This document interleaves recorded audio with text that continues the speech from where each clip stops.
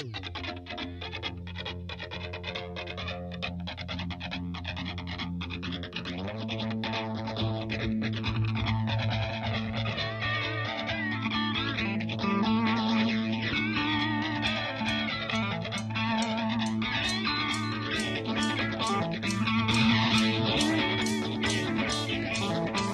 everyone and welcome back to the Buccocast. This is Jason Rollison back with you. Happy to be back with you on this Sunday night, March 31st.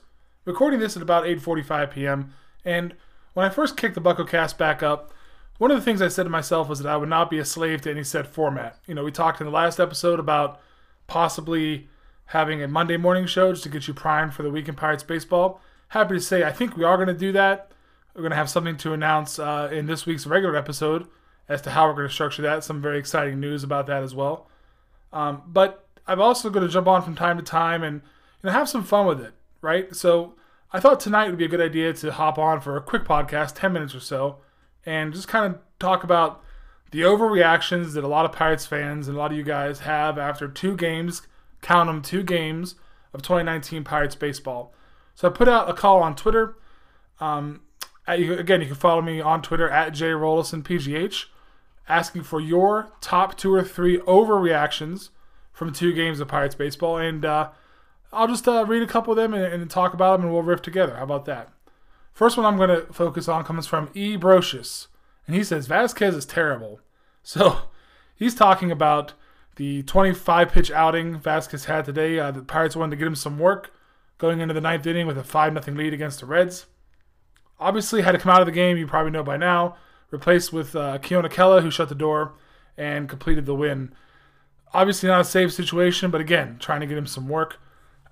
I of course, we all know, and you're right, I did call for overreactions, so this was a perfect one. We all know Vasquez is not as bad as he looked today. I think that's something we can all agree on. But one thing I am going to watch throughout this season, at least in the early goings of the season, is how many waste pitches Vasquez has to use. He has this amazing stuff. He has a great fastball, of course, has a great changeup that he probably should use a little more often, and a great slider. So I'm going to just go ahead and watch how many waste pitches he has to use. Sometimes he's a little bit all over, right? I think a couple times he went really in on a couple hitters today, and there's no shame in giving up a long double to Joey Votto, one of the best hitters to ever do it. But I didn't kind of like the way he approached Votto in that at bat. I'm probably going to write about it next week at dkpittsburghsports.com. But something to watch, but of course he's not terrible. I think we all know that. So the next one is from @YoungHoSizzon. And again, I don't know how to say Sizzon, S-Z-N. Is it season? Is it Sizzon? Is it Sizzon? Do I need to put a little more English on it? Someone let me know. He gave us 3.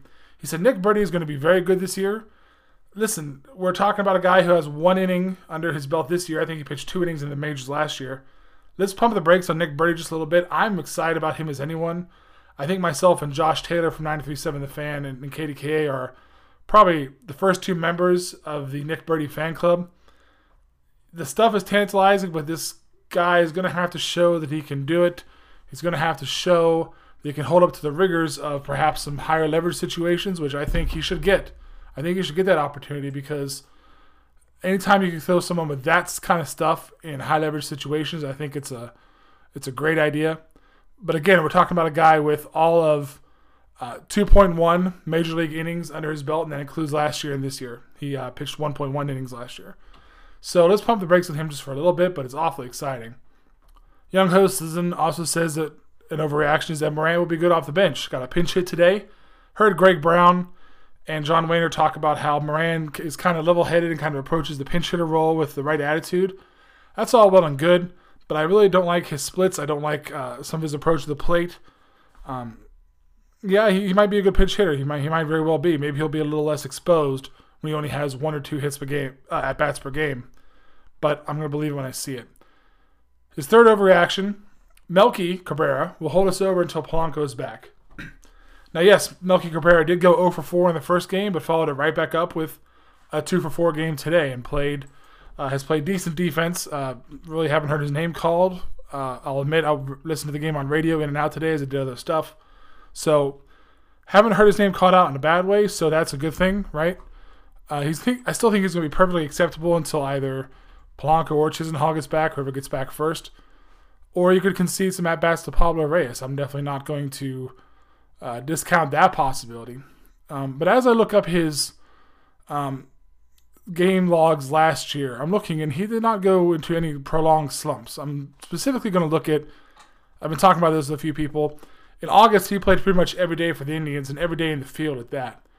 Did not go that long without a hit. I'm looking at maybe maximum of 3 games in a row without a hit. Not many streaks of hitless games as well, so it ended up with a really good slash line on that in that month, which was 293, 370, and 512. So look, the guy can play every day, and the bigger point I'm making is that he is not going to have a large stretch of games where he is just an unreliable option for you at the plate or in the field. The guy knows how to hit. He's been around for a long time. So, yeah, just leave it at that. Okay, let's take a very quick break and hear from our sponsors. Be right back. Okay, we're back with you on the Buccocast, brought to you by the Pittsburgh Fan. Please visit them either across the street from PNC or online at thepittsburghfan.com. Use promo code Buccocast for 15% off your order. Moving on now, at S. Cleason chimes in that the Pirates will be the worst at MLB with runners in scoring position.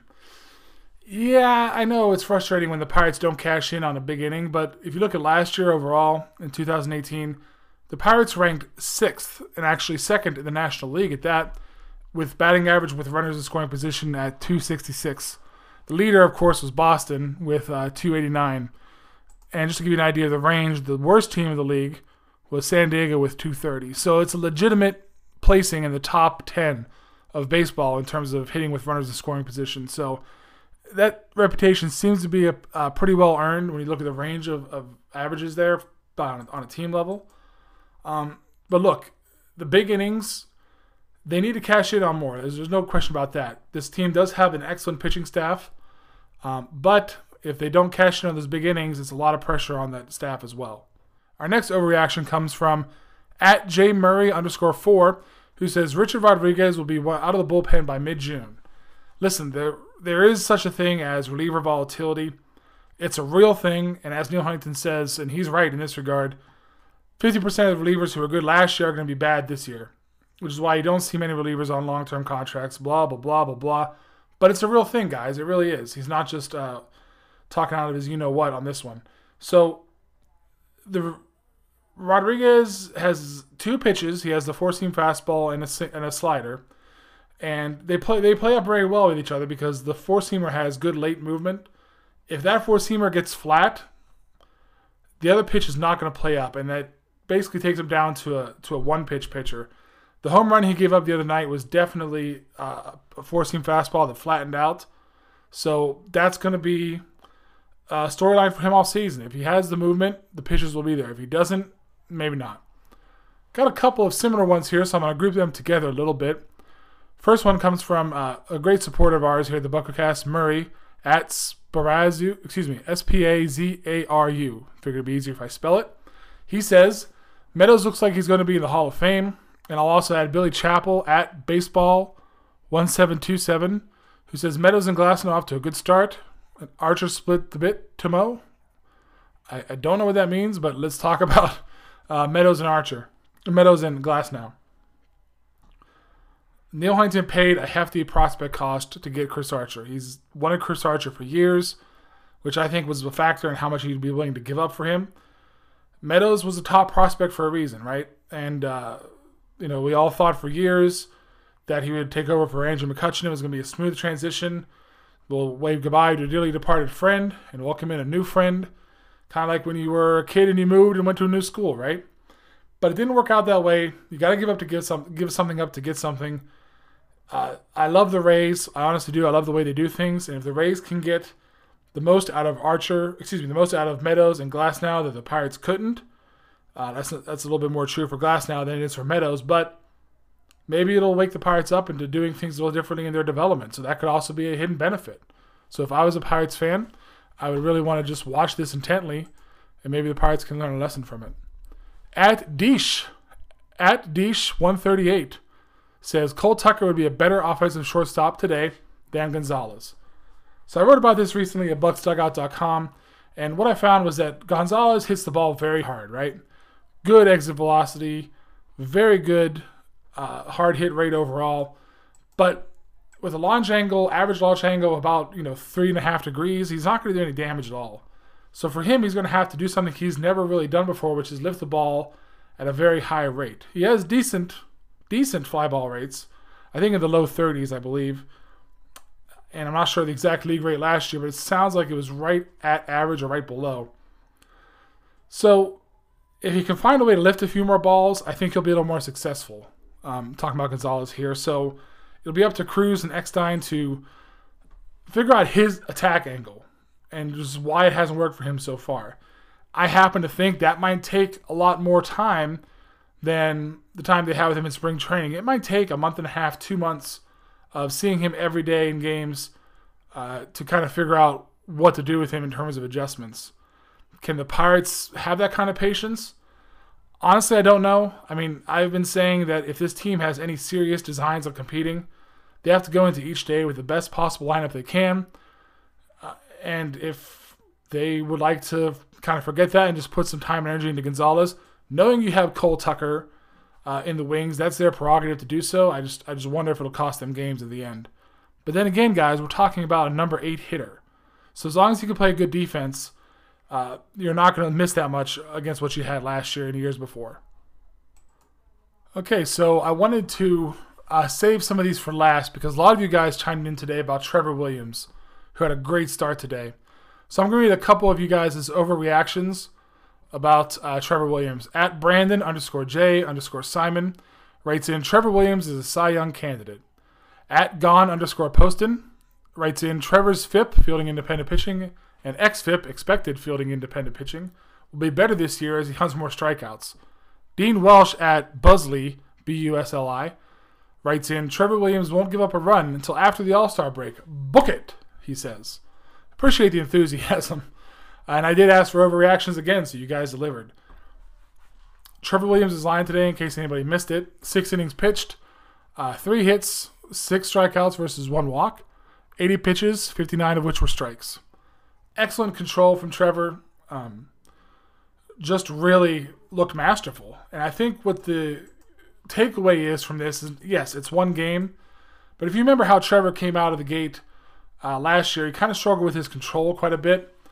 And it seemed like it took him a while to lock that in or rein that in. 1 walk today, very good number of strikes against his total pitches. And what I especially liked, I'm going to point to one sequence in particular. It was against Yasiel Puig. Actually, I think it might have been the last batter he faced, actually. He had runners at first and third. Definitely a pressure-filled situation with Puig at the plate. Attacked Puig and got him out on 3 pitches. A called strike and 2 swinging strikes. The first pitch was a 4-seam fastball down in the lower third of the zone. The first pitch was a 4-seam fastball, like up and in. Second pitch was a sinker ball down in the zone, right caught the edge of the bottom third. And it came right back with a rising 4-seam fastball, top part of the plate, actually a little bit above the strike zone, and got Puig to chase. I've had so many people over the years of covering baseball tell me that with pitching, sometimes the basics are the basics. Changing eye levels, changing and mixing, matching movement and spin. Trevor did that in that at bat. He knew he had to attack Puig, couldn't necessarily play around with him with runners on first and third. Had already been up to 77 pitches at the time he got to Puig, and he found a way to attack with a smart approach. I'm sure part of it was, data on Puig, part of it was Cervelli calling the pitches or calling the pitches in from the dugout. And I have to tell you, it was executed perfectly. So this is how Trevor Williams can be effective, guys. He's not going to blow anyone away. We know that. His movement isn't some crazy everyday featured on at Pitching Ninja's Twitter feed kind of thing. We know that.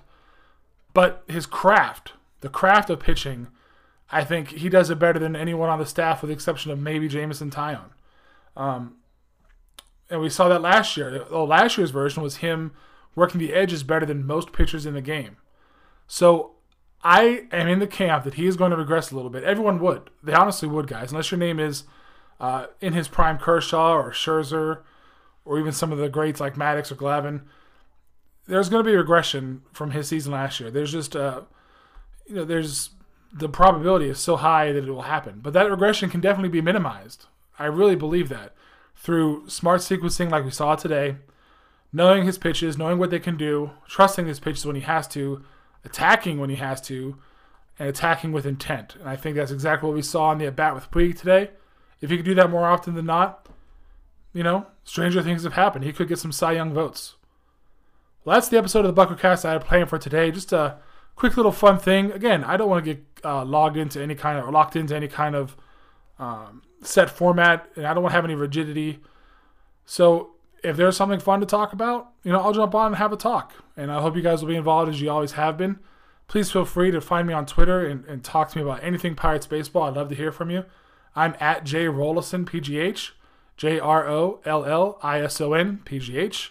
And please, you can still call and text our hotline, 412-540-5192, to get your voicemail played or your text read on the air. Thanks very much. We'll talk to you later this week.